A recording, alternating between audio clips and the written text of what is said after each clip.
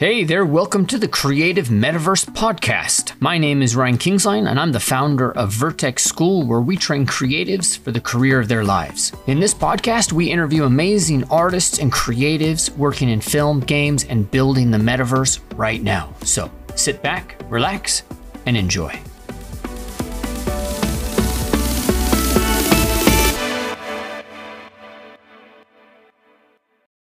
All right. So awesome to meet you. Likewise, man. I've been a fan of your work for a long time. Oh, me too. I've been watching your videos on ZBrush. Yeah. Well, all my colleagues that were talking about you. Obviously, I worked with a lot of ZBrush guys. They were always bringing up your name. Oh, you should check it out, like his tutorials and his stuff. I was like, yeah. That's awesome. That's awesome. Well, you know, I've been watching your stuff. I think it was when Learn Squared launched. That's when I learned your name. And then, I've been sitting there and I've been looking at this stuff since then. And then was it today on your Twitter? There's that digital clay dude in Octane. Yeah. Wow. Oh my God, man. I mean, I kind of thought what we would do in this session is just like sit and look at your Twitter feed and just like have you talk about that, because there's like the range of stuff you do is insane. I mean, there's plugins, right? There's a studio. Yep. There's concept. There's sculpting. Yep. And yeah. So why don't we start tell me what you actually do, because at this point now it's like you're the Renaissance man of Renaissance men at this point. Yeah. Well, on the professional side, I work as a concept artist at Lucasfilm. So we're doing some Star Wars, obviously, stuff. Yeah. So that's been kind of my primary focus since I went freelancing a few years ago. But obviously, I always had passion towards different things, especially like I'm a self-taught artist. So my kind of background comes from engineering. That's why I think that I have this side of my brain which tries to find new things or try out new things and try to justify what I'm doing at the moment and stuff like that. So doing that, I discovered a lot of things for myself, and then people found that interesting as well. So I started teaching and sharing it on Gumroad and doing all that stuff. So, and I'm still looking for something new, researching a lot of things and trying out different stuff. Apart from that, I have a company, Big Medium Small. We create assets. So I have a really good team of fellow artists who work with me. We just kind of generating content for 3D artists and illustrators and concept artists, basically. Yeah, I've bought a couple of asset packs there. Awesome. Thanks for the support. Absolutely. Yeah. I mean, if anybody hasn't seen it, Big Medium Small Studio, I think. Yes. You can Google that. Yeah. Because there's also like a plate challenge. So don't go to the plate challenge videos. Go to the Big Medium Small Studio. Thanks for the promotion. Yeah. But it's high quality packs, right? Like those faces, really well done. Mm-hmm. Clothing. I mean, you got that Western set that's in there. Mm-hmm. So isn't that like a lot to manage all that stuff, concept, and then you're managing people to do the studio? Yeah, well, I guess it's all passion projects, for example, the reason we make them look good because it takes so much time. It's probably not a great business model in a short run, but I believe we're just chasing quality products because we love making them. So in the long term, I think it should pay out. But yeah, we just and we started this. I started with a friend of mine, Oleg. First it was just me and him. Then the two other guys joined us, and now we have freelancers working with us. It's always has been for us like a passion thing, something we would love to do in our spare time, and something we would love to push as much as we can. Usually working on client work, you don't have that luxury to push it as much as you want, because there's always okay, we got a cutoff here, we need to present it. But with your own products, you can just push as much as you want. And also doing that, we learn a lot, we didn't know a lot of things. And as we go, we're trying to find new things, and it's just exciting, otherwise, without passion, I don't think even money wouldn't reward you enough, because passion is something, if you lack it, it's not going anywhere, especially if you multi kind of you have multi-directions, which I'm trying to do, it would be very difficult to do that without the passion. Are you guys working from home now, or are you back in the office? Oh, working from home. I think like I left ILM 4 years ago, hoping that I would just chill out and do nothing, and then I got offer from Lucasfilm. I couldn't say no. Obviously, it's like a dream team there working. So I started working with that, and I was freelancing before the pandemic as well. So it's been like 4+ years. I'm just working from home. Any plans to be moving into the office, or are you just, Well, not now. However, I do miss artists, like all the artist gossips we would do every morning, like go on art, say, have you seen this guy? Like he's mind blowing and blah, blah, blah, and all that stuff. Yeah, it's just, apart from obviously gossip, it's just a joke, but it's just working with artists has a good aura, you just get surrounded by this amazing artists and you just get so much motivation and stuff like that. Yeah. However, obviously office work also has downsides. You don't have full control over your life, even though I'm saying that like I feel in freelance, you don't have it either because it's just a lot of work and stuff. Yeah. Yeah. But you're home at least. Yeah. At least you're home there. Yeah. I've been working from home for a while too. And, it's just the ability to like take a break, pick up the kids, come back, that's like everything to me. Yeah. No, I like both of them. If there would be a chance to work in the studio, but obviously with pandemic, you never know. Like, I don't know when they're opening up or they will open up at all. Now it's all been done remotely. Well, let's look at your Twitter stream. And I have got some things I need help unpacking. So the first thing I'm going to drop all the way up to the top is like, holy hell. Yeah.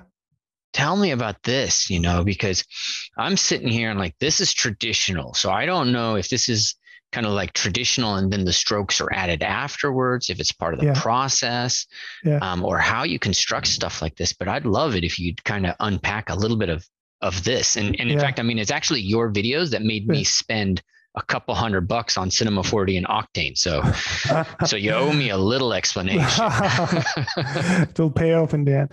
Well, listen, I think like part of the reason why I do like there's certain things, I don't know how to do it. Like basically everything I learned, it's just me like trying to understand how things work. And when it comes, like sculpting is something that I adored for most of my life. I obviously did I was born in Soviet Union. Obviously we didn't have any fancy concept art sculpting schools over there. It was just clay and I would just do something. But then I started doing concept art and I've been doing some like really rough models for my paint overs, but it would, as I mentioned, like when you're working on something, you don't have time to fully like kind of finish it, especially if you're not like specialized in 3D sculpting. Yeah. And I was like, damn, I want to learn this one day. So I started learning, and because I had no background and I literally like, I was looking at stuff here and there, but for some reason, like we probably will come to this point anyway, like ZBrush didn't click for me because it has a weird way of like you're just working with surface. But I had VR experience before and I draw and paint. I kind of wanted like almost like to draw with clay. And obviously in ZBrush being a surface modeling, which is obviously fantastic for what it is, it was quite limiting for me. So it never clicked actually for me. I've been trying ZBrush on and off for 10 years, but then I've been using 3D Code, which has voxel technology basically, which means like it's a proper 3-dimensional sort of piece of clay you're dealing with. And that's what allows you to do certain things like this. Instead of brushing the surface, you actually cutting the surface. Like there are some tools that allow you to actually like give those planar kind of cuts. And they can go all through the geometry. They like, for example, in ZBrush, you have flatten and you have trim. I don't remember exact names, but you basically can cut, you can flatten surfaces. However, you cannot like go and cut through the chunk of sort of clay. And that's true. I felt like, and again, it's interesting, like a lot of people like yourself were interested in asking me now, and then I would recommend them trying out 3D Code. And unfortunately, the first question they would come to me, oh, where's DAM Standard? Like, I was like, dude, this is a different program. Why do you need DAM Standard, right? Hey, you have DAM Standard, by the way. There's a tool which called Pinch, which acts similar to ZBrush DAM Standard. But it's a different kind of workflow. And I guess that's, and like, again, I don't want to get me wrong, but a lot of times when you're trying to achieve this looking in ZBrush, you almost like gimmicking it, like using brushes and stuff like that. Here it comes out naturally because you're actually cutting the surface with clay, with tools they have, you know? Yeah, I totally get that.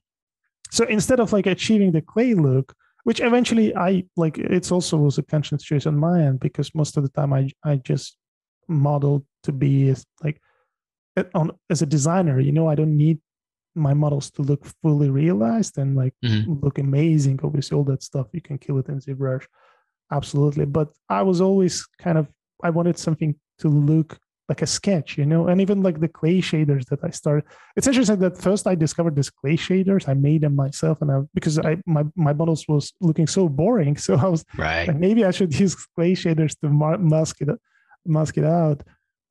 But then eventually, like I swapped to full on like sculpting and just adding clay shader just to make sure it reinforces that clay look. So yeah, that's interesting. And the clay shaders, you actually scanned those in, I think, right? So you actually you got a block, laid out some, what was it, Chavant or Green Roma? What were you?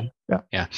And were you working with different hardnesses, or was it just like soft and soft? Different... You can use soft, you can use hard, and then okay. Yeah, and then you just made them tileable, like I assume. Yeah. Okay. Yeah. So that was pretty amazing, but that's actually really fascinating because I was just doing this in a class today, and so what you said got me thinking because this is the idea of being able to cut through, and the idea of like, for example, right here, I'll just draw it real quick, where this kind of comes in and then this pulls out. And how this is offset from the rest of it. Yeah, that's hard to do in ZBrush, and I didn't think about it until you just said that. But it is gimmicky. Like I have to come in, and then I have to go back in, and then I have to kind of fake that I did that, and deal with that nonsense. Yeah. So basically, in 3D code, you like there's different type of brushes, but some of them you actually have a clay chunk which you extrude, and it doesn't need underlying surface. You know, in ZBrush, unless it's a subtool, a separate tool, or a curve, you can make a new geometry. In 3D code, you can actually pick a brush and draw in space without underlying geometry, and that's why you're not sort of limited by the surface that you have underneath.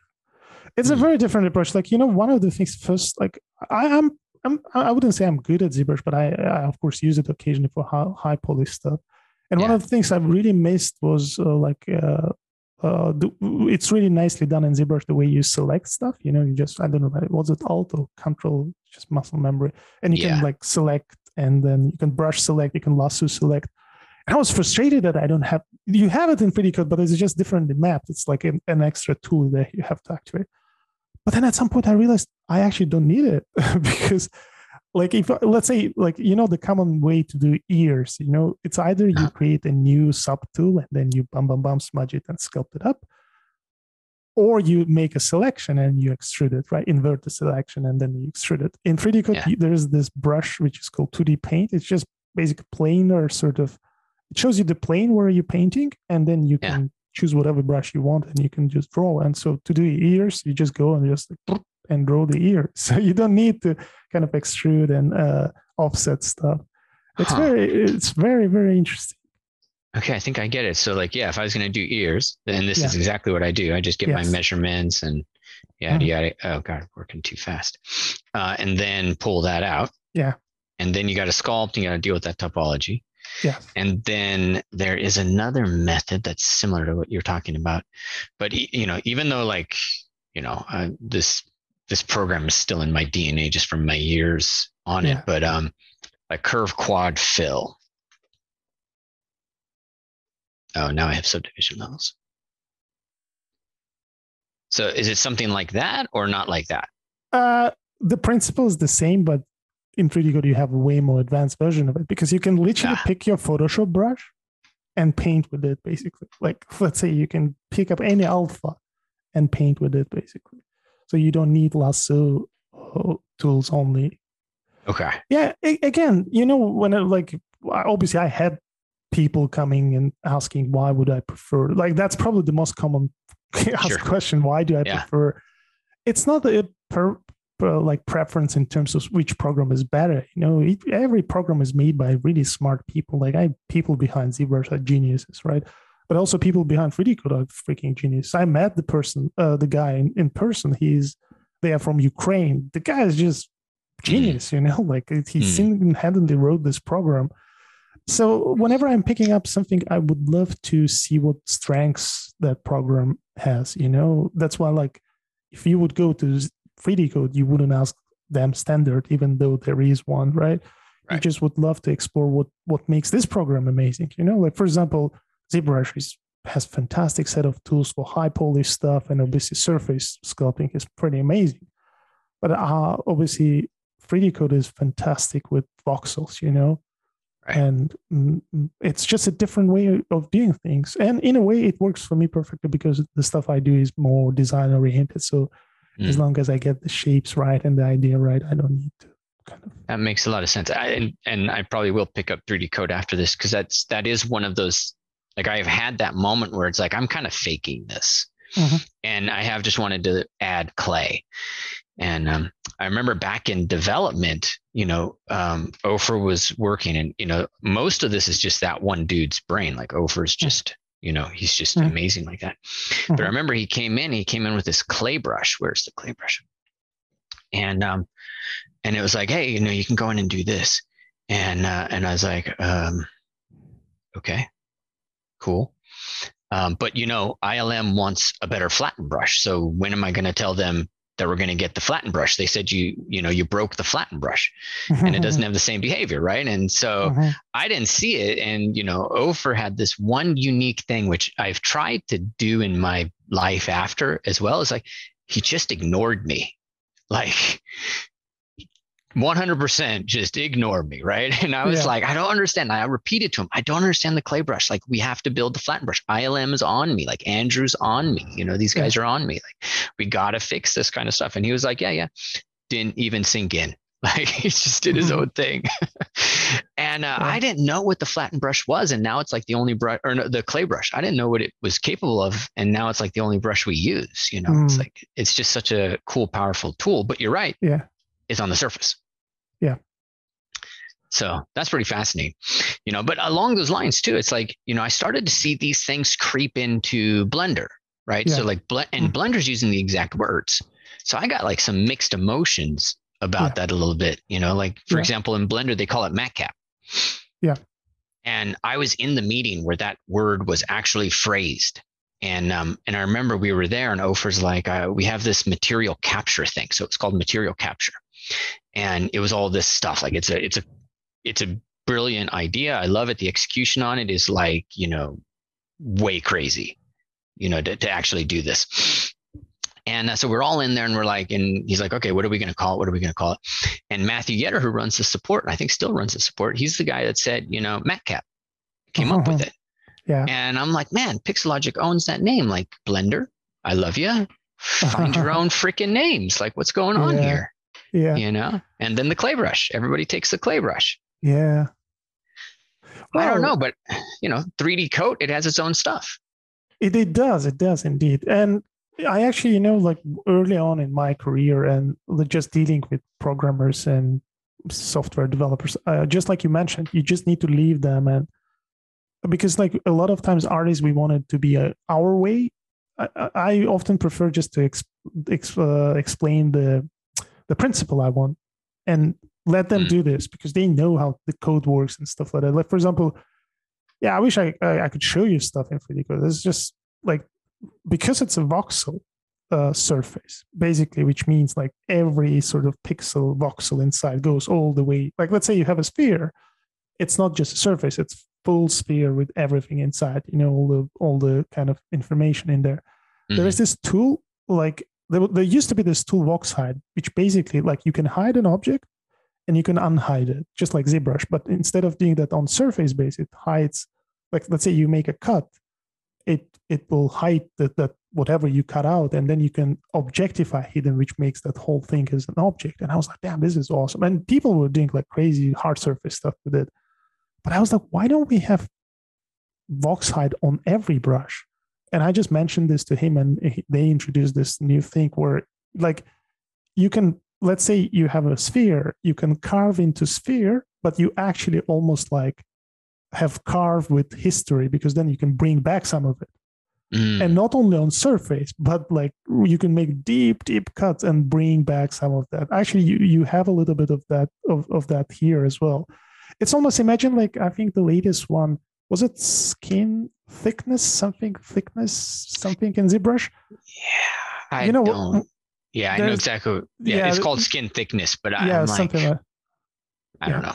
It's pretty cool. It's almost like you make a sculpture and you, like, those whatever thickness is, you can distort it and make it like clay looking. Like, but obviously that Voxhide is a way more advanced version of it, because purely because it works with voxels and stuff.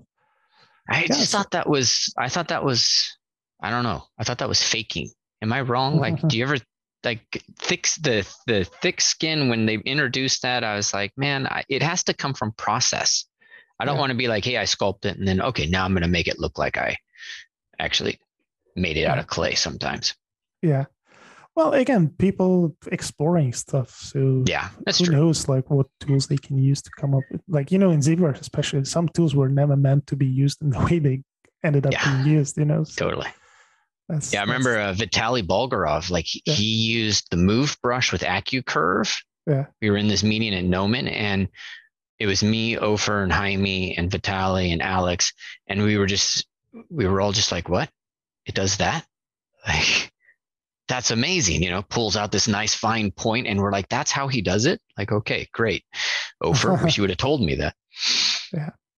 Yeah. So this is rendered in Octane? Is it Octane standalone or something else? No, I'm using it inside Blender, yeah. Oh, okay, great. But again, if you have a great, like, any sort of GPU-based renderer, you will be able to render those. Oh, it's awesome. I love these. This one's like everything. Yeah, so basically this is a perfect example how it's very different from ZBrush. So the way I did the hand, I actually drew them. So there's this brush which reacts to, like, you see the plane, and it's basically screen space oriented. And you just rotate it. And because I have a drawing background, it's easier for me just to do this, marks like this.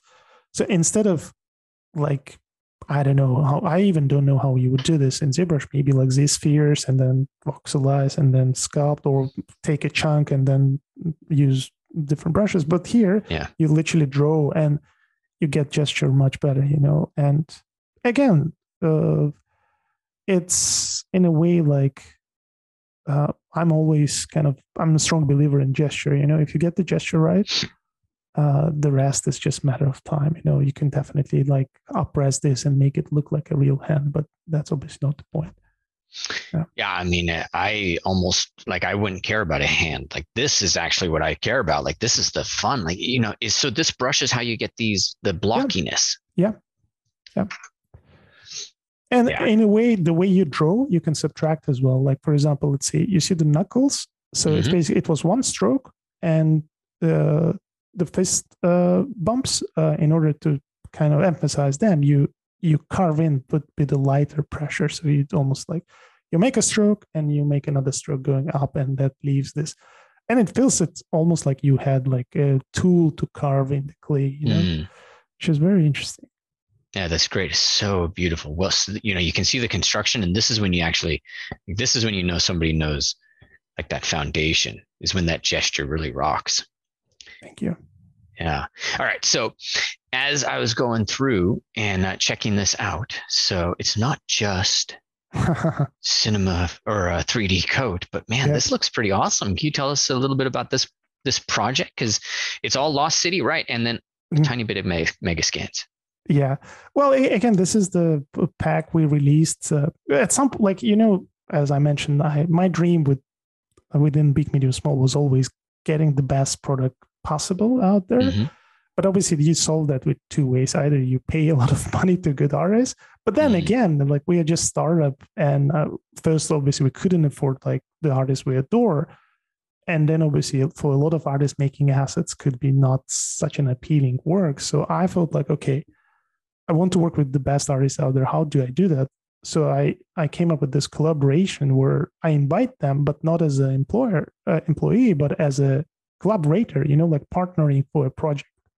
And I would pick up the guys who know their stuff, like again, because this industry is so multi-diverse. If you get the guy who does very well Ruins, so you get a guy who does very good robots, and obviously I started with friends of mine just to sort of, we have a good established connection there. So we picked up Jakub, who is fantastic. Like whenever it comes to Ruins, it's just his name would pop up in my mind. So I got in touch with him and I was like, hey, let's do something together. So we worked for around 6 months or so, and we ended up doing this Lost City pack where we pushed like the design and the kind of the look of it as much as we can. And it turned out really cool. And then obviously to test it out, we did that in Unreal, the new one, Unreal Engine 5. And the funny thing, it just came out, like we literally wrapped up the project and the new one came out. And we so I felt like this is the perfect way to test it out. And it worked really nice. Unreal 5 is so powerful. It can handle so much geometry. It's just unbelievable. Yeah. It's crazy. We see it. It's just, that program has actually, I don't know, not to mention they bought so much of our ecosystem, right? Like Reality Capture, ArtStation, all that stuff. But it's so inspiring what they're doing. It is the future, definitely, especially like for a concept artist. Obviously, it has a like game kind of side of it. But for me, what was interesting, like again, I do paint a lot, but obviously I do a lot of 3D. And when you're doing 3D, the biggest downside is that you have to wait.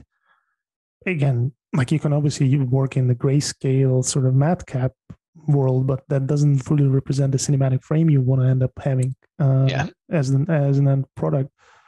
So having like realistic render plus like volumetrics and atmosphere in the frame is just precious. And Unreal does it perfectly because it does it all real time. And obviously with new Unreal 5 with Nanite, it also handles a lot of geometry. Back in the days, you had to have like very low poly geo, which doesn't obviously look as realistic.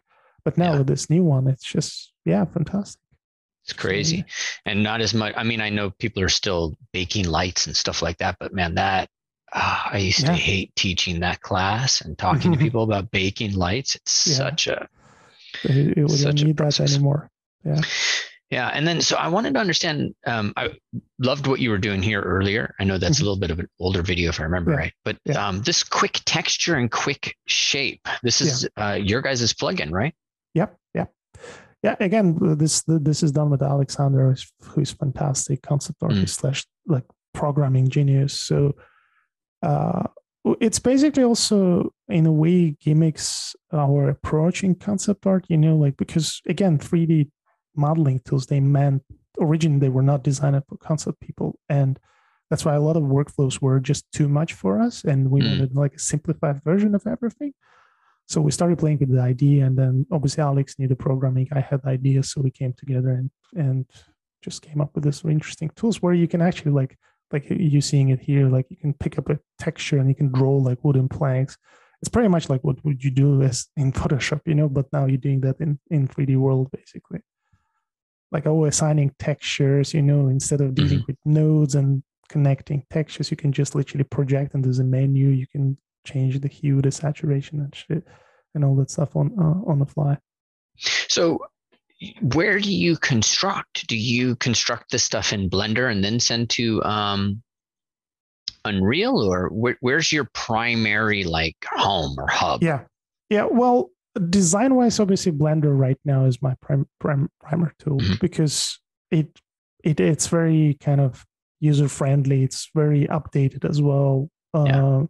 However, like it does have a downside. It gets very laggy when you have bigger sets. And for example, this is a concept art. Sometimes I get to work like with gigantic sets, right?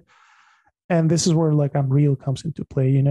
Again, the transition right now is not seamless, but I'm just, again, I think it's pretty obvious. I'm always looking for like an opportunity and how I can use it later on. I think like at some point they will build this seamless transition between those two, which basically would mean you can build your scene in Blender and just in one click send it to Unreal. Oh, so, man.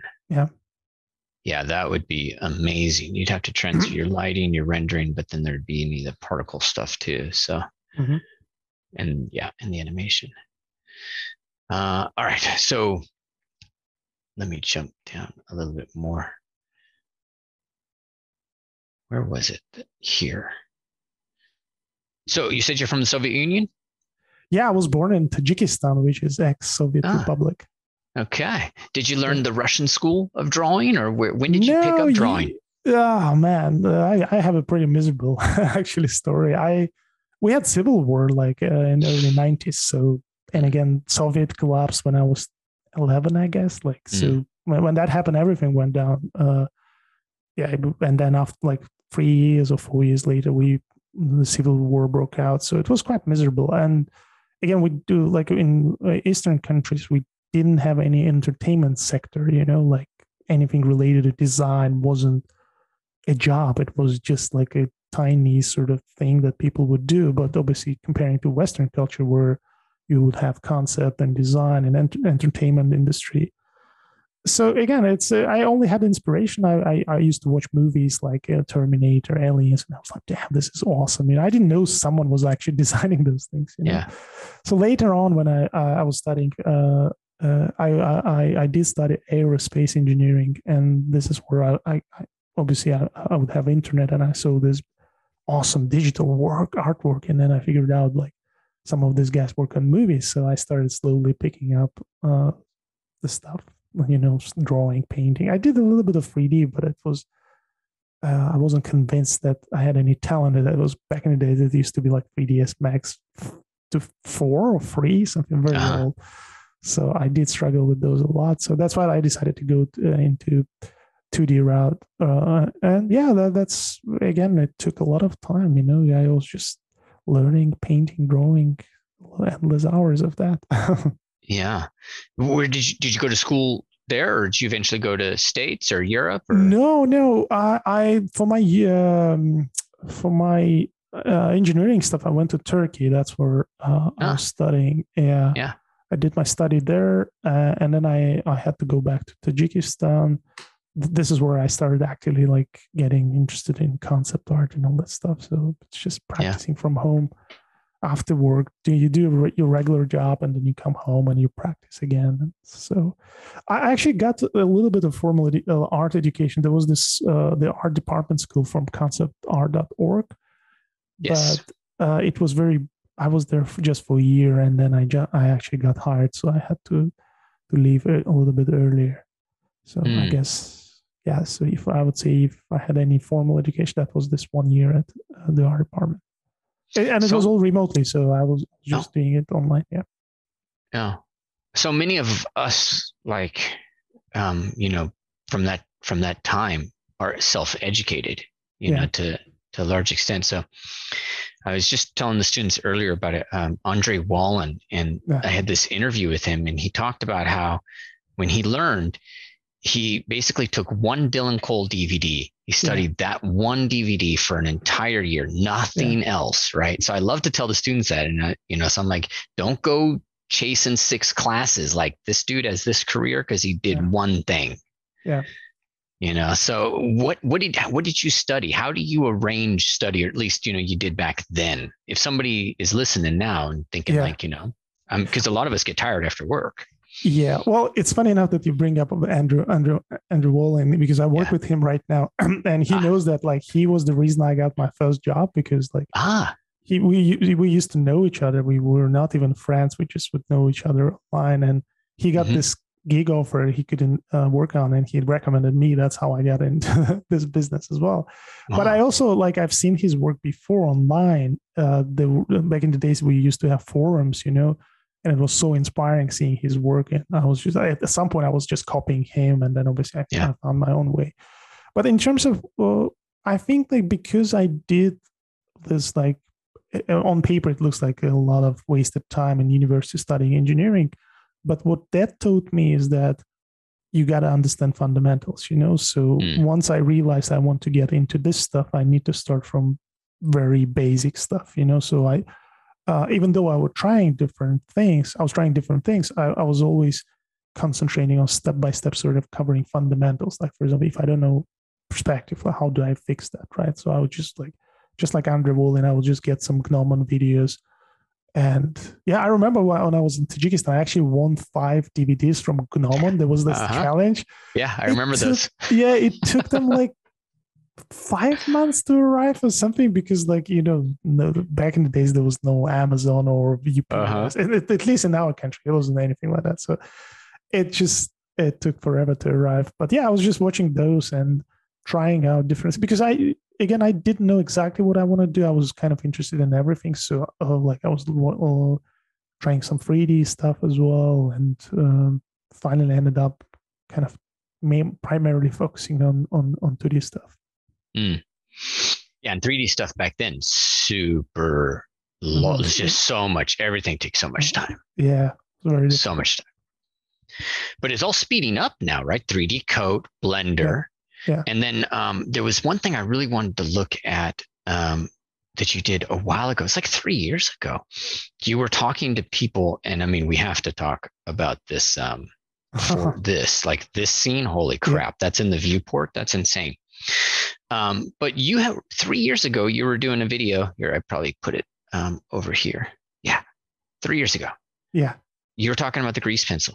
Yeah. This is, they turned the music off. There we go. That's all 2D and 3D. Yes.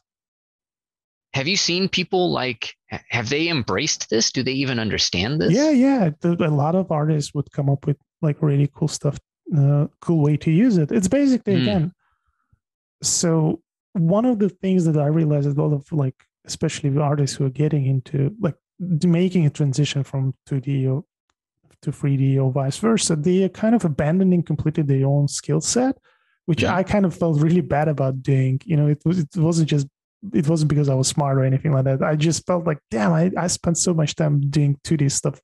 Now I have to just relearn and come up with a completely different workflow. So I've been doing this transition where I've been bringing in some of my 2D background, and for example, in Blender, you have this grease pencil where you can draw. It's all planar, but then you can offset it. It takes a little bit of time, but once you do that, like let's say for cars, it's perfect because you can draw like front view, side view, offset it, and it gives you a very nice representation, like almost like a 3D wireframe, which gives you perspective for free. Or let's say you want to do like helicopter or something like that. But then obviously I kind of expanded this idea beyond like just doing buildings and stuff like that. So again, you could possibly question is why wouldn't do it with 3D? Because like to get 3D of this complexity, it takes a lot of time. It's just like that clay shader, like being a sketch gives you an impression of being detailed rather than being actually detailed, Yeah. So yeah, and that's how like I kind of like play with it. Obviously, like these days I don't use grease pencil that much because most of the only kind of the biggest downside of it is that it's still planar. You draw on a plane and then you offset the strokes. Or these days, if I want to do something like this, I would just use VR where you actually draw in 3D space, And but again, the principle was there, and it kind of really nicely illustrates how you would approach stuff like this. Yeah, and I saw Gravity Pencil. No, what was it? Gravity Sketch. Gravity Sketches. Yeah, and Medium, right? Yes, both of them are really cool. You still use? Yeah, they're very different. Again, Gravity Sketch is more like drawing in space. And it's grease pencil, but basically in space, right? In 3D space. Medium is sculpting. It's like 3D Coat in space. That's why 4 years ago, I begged 3D Coat guys to make a VR version of their tool. But for some reason, they had some other priorities. Maybe it will happen one day, because they have the technology, they have the voxel engine. Right. Obviously, it's not very straightforward to make a VR version of it, but it would be interesting to see if like you can use 3D Coat, but in VR. I think it would be like very interesting. Yeah, I think that would be Medium. I tried Medium, but I just couldn't get my head around it.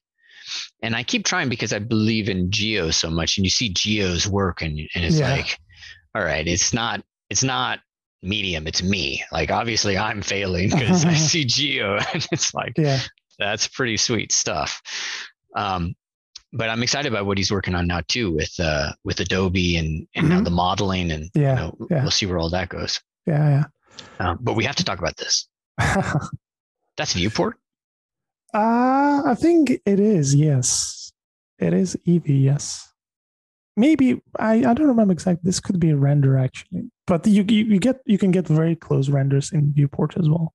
Yeah, this is crazy. yeah. I mean, again, that's what makes Blender very, very appealing. They have this Eevee, which is like real-time engine inside 3D software.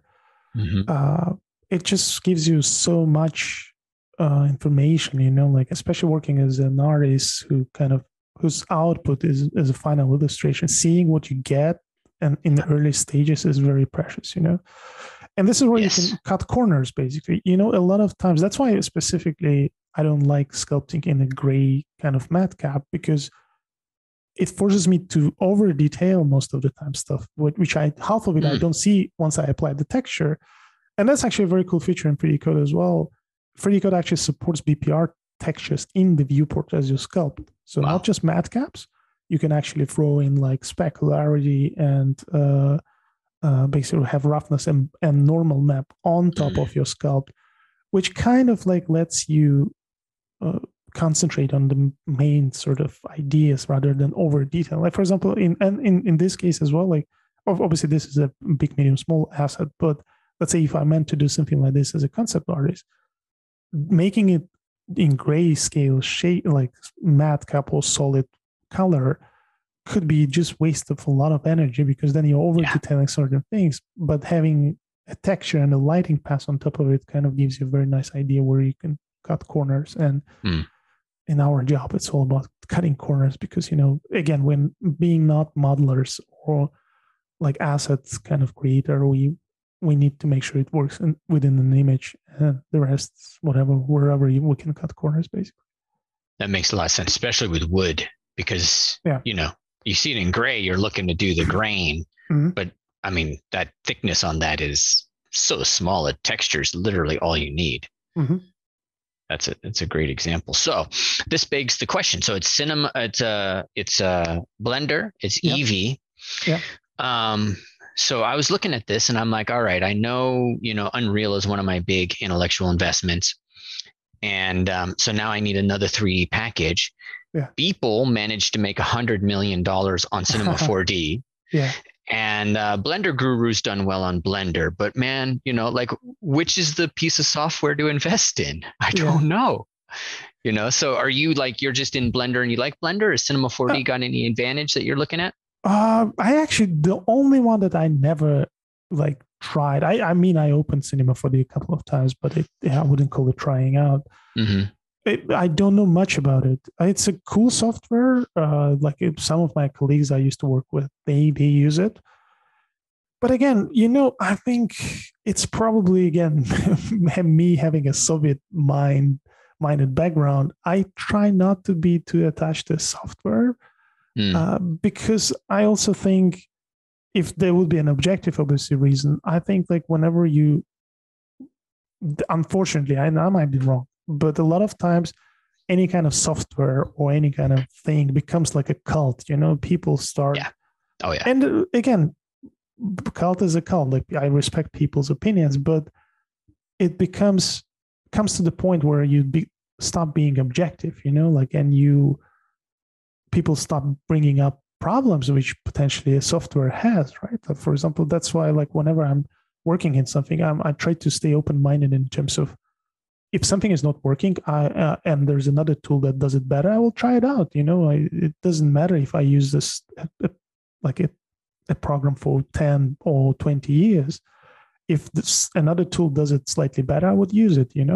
So for now, like Blender has everything I need.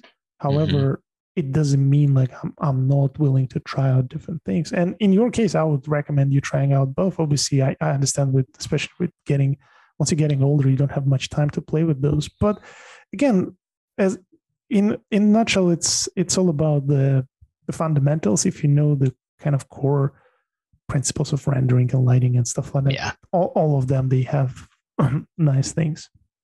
Yeah, I've been in Cinema 4D a little bit now, and it is, you just have to understand, like for example, an area light. Area light is like the ideal light. You just got to adjust your size, so those kinds of foundations, so you can understand it, and how much you need your HDRI, and then how those can lead you astray sometimes. So Yeah, but this is such a beautiful piece. Thank you. It's so neat to see this like quality level done on this too. And not just pieces that are small and maybe some textures here and there, but like a whole collection. This has been really great. Thank you very much. All right, so quick shape is another thing I saw you working on, and then I saw you working on that, and I saw this, and then I was like, hey, how does this translate to this? You just literally draw those like little chunks, and then you can. So the thing with quick shape is basically some of these ideas were borrowed from 3D code, where you can cut geometry. Like again, I don't want to bring up this stuff, especially on your channel, but there's one common thing that people ask about ZBrush and always keep getting no. Like they keep asking, like, can you make a hole like in the center of the object? And they say, no. You can cut corners, but the hole is a little bit of different. And I understand because it's a surface sort of engine they have. But in 3D code, you can make cut of any shape. The only downside, the voxel sort of objects, they are very heavy. So I was thinking, damn, it would be really cool if we can have something like that, but in Blender, because in Blender, we can keep everything low poly. And with Alex, we did this lasso cut tool, which is basically like you cut, like you can cut or you can generate an object as well just by dragging a lasso sort of shape. And basically, this is I would look at how wooden chips would look like, and I would just draw different shapes and then cut out some of it. And then also you can separate it from, you can cut and then you can cut and separate. And the combination of those gives you like a bunch of those. And then you just array them and then just move them around and boom, it's done. Yeah, that's great. I love how you title that Learning Houdini. Yeah, but also with quick texture, you can actually have textures on it. So basically, instead of cutting it, so the idea here was I wasn't only cutting just random shapes. I would see a wood texture and would cut on the wood texture. And the way quick texture works, once you make a cut, it maps the texture straight on that cut, the part that you just cut out. So in a way, you don't need to do a texture pass later on, which was also very interesting. That is interesting. So that's almost like taking the environment artist's trim sheet thing, and you're just cutting out your trim sheet and then instant converting to a model. Is that? Yeah. I mean, sort of, yes. Okay. There's a process. Yeah. That's great. And then the UVs.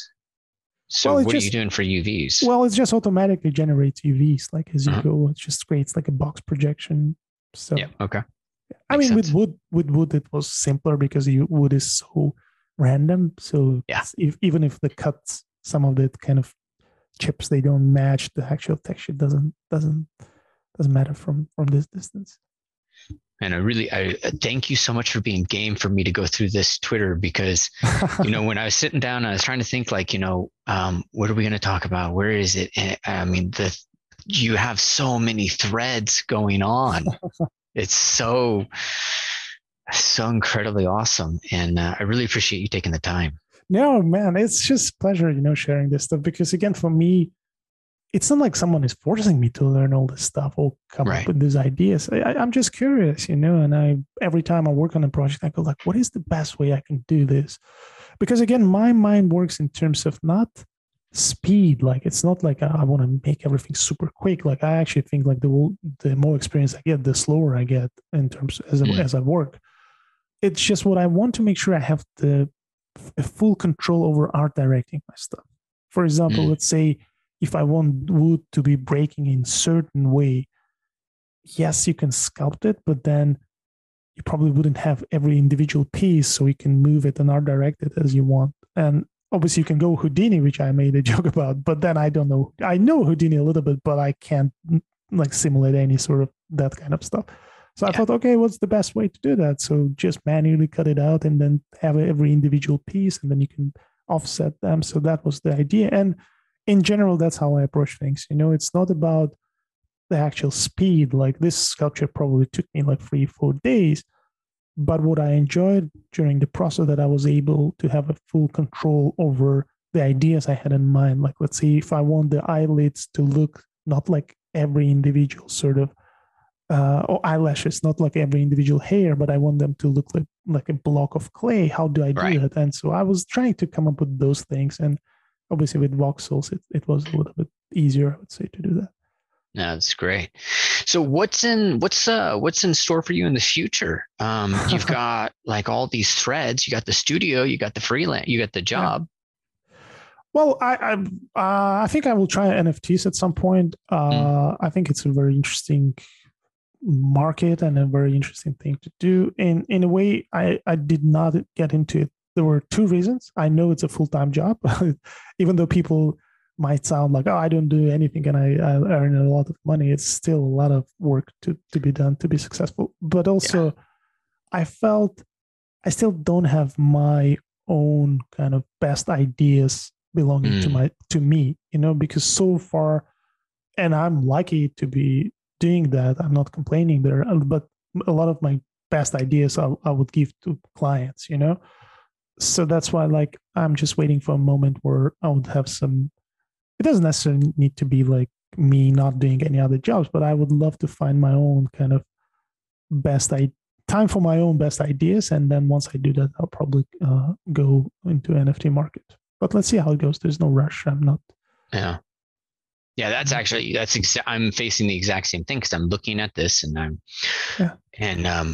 it's like for the first time, there's actually a path, I don't know which path, but there's a path where you can generate money just from your artwork. Yeah. Just that one idea, and it's not work for hire, right? Yeah. And when I was kind of starting all this and getting myself together, there was just two paths. There was work for hire or teach. Yeah. And I tell people kind of classes were my form of an NFT, it's like I could build a class, generate revenue, support myself and be in a community that I loved. Mm-hmm. And now we're looking at this. And now I have we all have this option of making, some element of our living from it. Yeah. But then I'm thinking like, well, shit, what the hell am I supposed to say? Like, yeah. Oh, what's my art? It's been so long. I've been devoted to one or two of these masters. I don't know what's me anymore. Yeah. Well, I guess that's the dilemma I have. And again, I'm not in rush in any way. So if NFTs are going to stay there for some time, yeah, totally. So I'll just do my thing. And again, I obviously there's one thing I didn't know about NFTs, and I think I have this problem because I'm literally coming from ex-Soviet Union. It's the collectibles, right? Like I couldn't wrap my head around how people would pay money for like a Pokemon, like pixelate the picture, right? Or something like that. But again, I'm learning. It's interesting. And me too. It's just a different mindset. But obviously in Soviet Union, we didn't have any collectibles, That's why like I have this funny story. I used to work for Wizards of Coast doing Magic Gathering cards. And I loved the job. I loved the world, but I was never into the game itself. And because I was working on that, they would send me all the kind of cards that would come out after I stopped working with them.